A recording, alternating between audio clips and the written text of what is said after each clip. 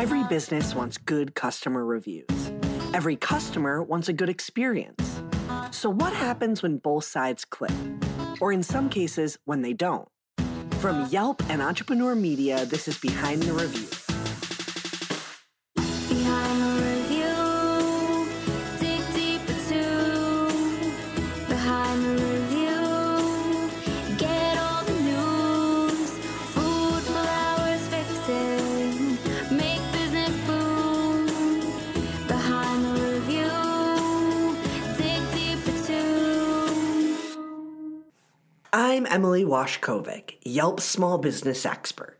Typically, I share a story featuring conversations with a business owner, as well as someone who wrote them a Yelp review.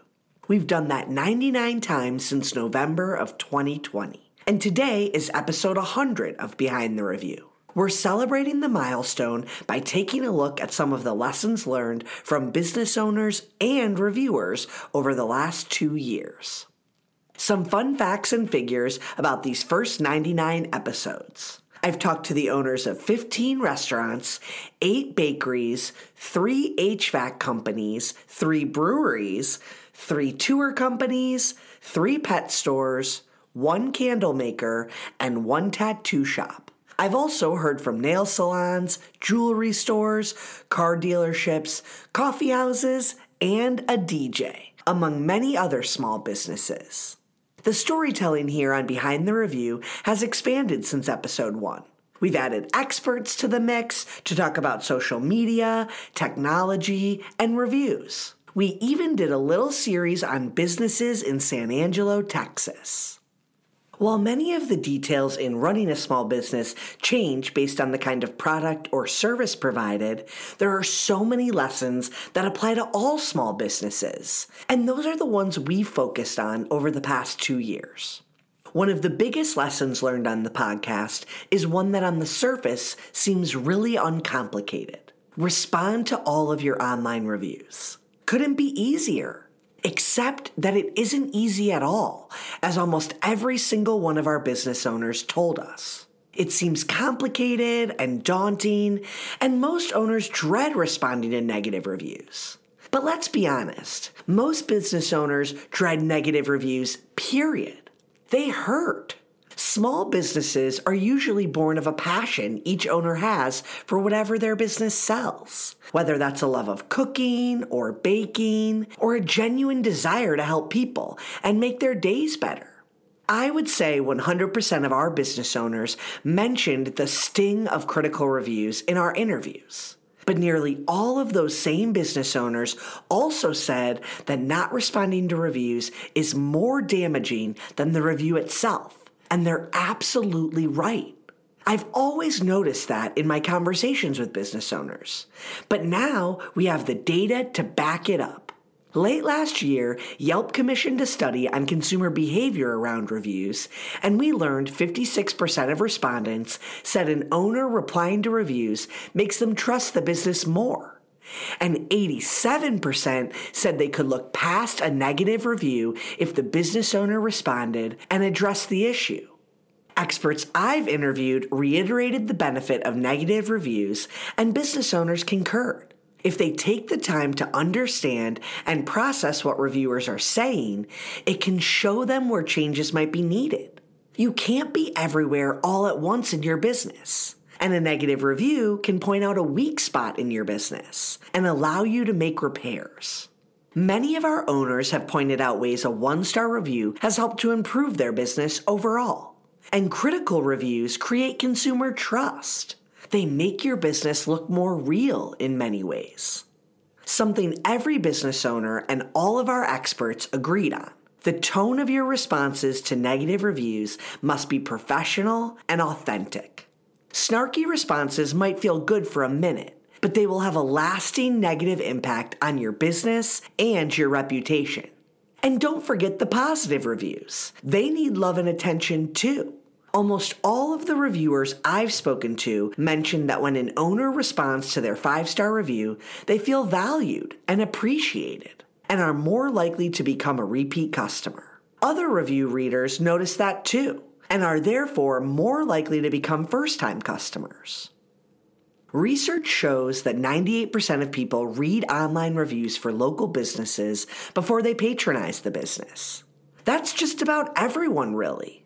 Most of the time, consumers are looking for an accurate picture of the business before visiting. Things like where to park, what to expect when ordering, what kind of food is served, as well as the quality of the service. No one likes surprises, and reading reviews alleviates that fear of the unknown. A few months ago, I was on a work trip in Lexington, Kentucky for a retail conference. I came into town a few days early to do some secret shopping with a longtime friend and retail expert, Nicole Leinbach. We spent 2 days exploring different neighborhoods and popping into restaurants, bakeries, retail stores, gift shops, and other local gems. We were assessing the businesses on a 5-point checklist that I'll be sure to share in an episode sometime. But the whole process was about expectation setting online and then seeing how those expectations were met or missed in person. At one point, I had a window of time to get my nails done, but I had to be fast. I'm not super high maintenance on decor or ambiance when I'm getting my nails done. As someone who lived in San Francisco for 4 years and came to love a hidden office building nail salon sitting in regular soft seating chairs with a bowl of hot water for your feet, I don't always need frills. But I want a good manicure, and I want the staff to be friendly. Cleanliness is important for things like their tools, but I'm not worried about clutter or if the salon is Instagram worthy. With that in mind, I did a search on Yelp. I was looking for proximity, a place that took walk-ins, and good but fast manicures. I found the perfect place 0.2 miles away, 3.5 stars, which to some may seem low. But I did a little self-evaluation of the importance of what critical reviews led to that rating. When I clicked through to the listing, because of the proximity and it being marked as a women-owned business, I saw exactly what I needed to know. The 5-star reviews were about the great manicures and the return customers who clearly felt a connection to the staff that they've come to know over time. The 1 and 2-star reviews seemed to be about things like employee purses and bags just sitting everywhere, or older pedicure chairs that could use an upgrade. Nothing that mattered to me in the moment, given the need I had. So I was off. Normally, I'd call just to ask and see if they have time for a walk-in, but this was honestly 2 minutes from where I was, so it didn't feel risky to just pop over. The staff greeted me warmly when I walked through the door, and didn't make me feel silly for coming without an appointment. Very important for what I needed, and backed up by what others had said online.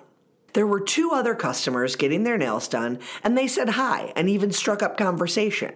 The technician was fast and precise. The manicure looked great, and I was out of there in less than 40 minutes. There were also employee bags and shoes and slippers all over the floor, and I could understand where some of those critical reviews were coming from. If I was booking a nail salon for a group of girlfriends before a wedding or for a special occasion, I wouldn't pick this place. I would search for more glitzy or glammy spots and be willing to take some of the price hikes that come with that. But this was exactly what I was looking for in the moment.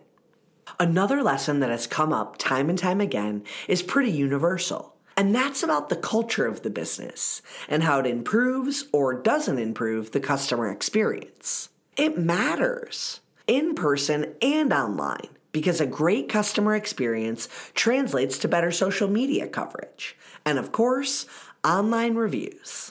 As I said, responding appropriately to reviews is one way to create a great customer experience online. But there are also ways to improve your customer's experience when they're in your store or restaurant. Obviously, having a great product, especially if you're serving food or beverage, is paramount. All the great customer service in the world won't mitigate a terrible donut or stale coffee. At the same time, the best donut in the world can't make up for a terrible overall experience if the customer isn't equally thrilled by your service. Many times, the first face of your business isn't you, it's your employees. Almost every one of our business owners commented on the realities of hiring the right employees and firing the wrong ones. One business owner spoke of the adage, hire slow, fire fast, and that rings true for almost any business. Great customer service begins with a passion for the product or service. And ideally, employees should believe in and love your product as much as you do. Hiring people who are already fans of your product or service is the easiest way to build a great experience for your customers. For example, the owner of a craft beer tap house hires bartenders and servers who genuinely love all kinds of craft beer, so they start with a thorough knowledge of the product. If they don't have to have that knowledge, it's not a lost cause. You can always train them. One owner I interviewed gives each new employee 4 weeks of training so that they know and understand the products. In this case, pet food, treats, and toys, as much as he does. And if after training the employee still isn't a good fit, it's crucial to either move them into a new role that's more suitable for their skills or fire them outright. It's difficult, and no one likes to do it. But according to many of the owners I interviewed, keeping an employee who isn't working can be detrimental to the other employees as well, lowering morale and job satisfaction among the whole crew. That leads to poor customer experiences, and well, you know where that leads. Negative reviews. In our conversations, I asked all of my business owners about how they got their start as an entrepreneur, and almost every one of them mentioned loving their product and filling a gap in the business landscape. The product or service they loved was missing from their community, so they chose to fill it themselves. That passion is what drives most small business owners to open their doors. But sometimes it can get lost in the businessy part of owning a business. Many of the owners I interviewed said when the business got stale, they put more of themselves into the business. And by that, they don't mean working longer hours or being more physically present. That can lead to burnout. Instead, they said making their business even more personal by showing who they were as a person, in turn made the business more successful. Whether that's being noticeably LGBTQ friendly or talking openly about issues like mental health, or connecting one-to-one with customers. That personal touch can create a community where there once was just a bakery or storefront. It's been fun taking a look back at episodes 1 through 99 today, and we've got a lot of great lessons learned in the process of creating this podcast. I hope that over the last 2 years, the experiences and strategies used by these business owners have helped your small business to grow and be the best it can be. We'll continue talking to reviewers, business owners, and experts. Season 2 of Behind the Review is coming at the beginning of April. I can't wait to introduce you to new business owners and reviewers and learn new ways of building a successful business. Our next 100 episodes will bring critical reviews to the forefront and double down on what business owners can do in the face of criticism. We'll talk with business owners at some of the top restaurants in the country, as noted by Yelp's very own annual Top 100 list. And we'll continue to bring deep insights and behind-the-curtain looks at the strategies and tactics that make small businesses successful. And that concludes our episode. Be sure to subscribe so you get new episodes every Thursday. I hope you enjoyed it and were able to take a thing or two away to implement in your own life, whether it's a new idea that you can bring back to your business or a fresh perspective on how to be a positive influence as a consumer. We share these stories to inspire and create more meaningful connections in your local community. For more information about today's business or to connect with me, check out the show notes. Behind the review, dig deeper too. Behind the review, get all the news. Food, flowers, fixing, make business boom. Behind the review, dig deeper too. And that concludes this milestone episode, the 100th episode of Behind the Review. Be sure to subscribe to the show so you get an alert every Thursday that we drop a new episode. And we'll continue to bring you the deep insights and behind-the-curtain look at the strategies and tactics that make small businesses successful. If you'd like to be on the show as a business or a consumer, feel free to reach out to podcasts@yelp.com. We'd love to have you. Special thanks to Holly Hanchy, who helped write this episode. For more information about this season's businesses or to connect with me, head to business.yelp.com/behind the review or reach us at podcasts@yelp.com.